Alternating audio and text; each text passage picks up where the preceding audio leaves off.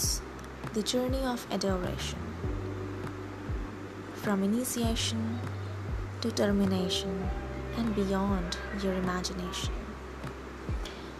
When you start to have some adoration for the person crossing your path while moving towards the destination, who holds your hand in promise of eternity and in hope of forever conjugation.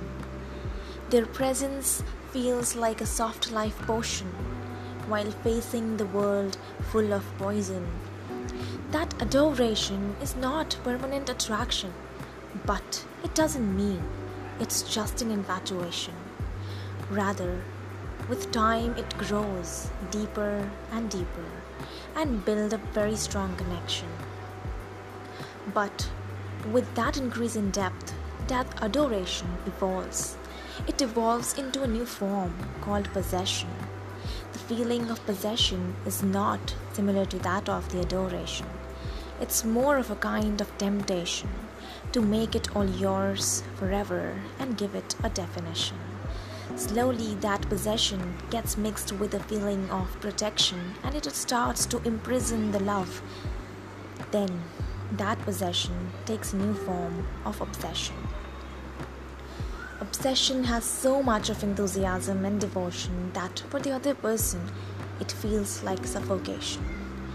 It takes away the feeling of relaxation, and when you go closer to them for the adoration, then that obsession for possession brings him fear and perspiration. That feeling of anxiety and suffocation forces the other person for the conspiration, and in that conspiration, they plan for the separation. When they get to know about the conspiration of separation, then because of that strong adoration, you start to feel that suffocation. And the ramification of the culmination lead to the termination of this adoration. And this termination is the initiation of self-adoration.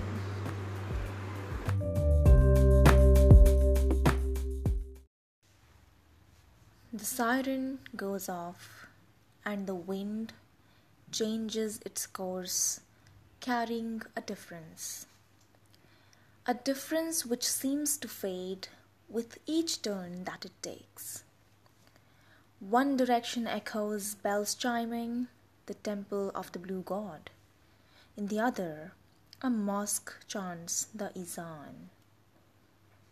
They fuse into a strange melody, conscious of their limits, tangled within conspiracies, yet fighting to be one.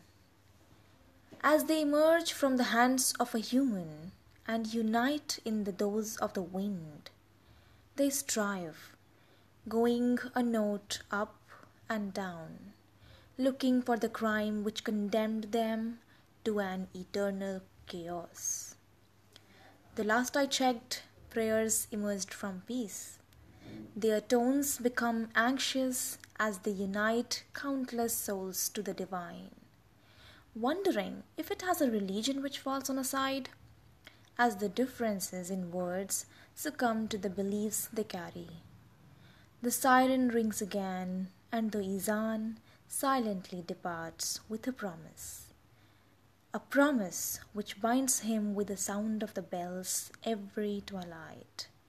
They will meet again tomorrow, searching within their intricacies the power which provides them the same purpose but different names.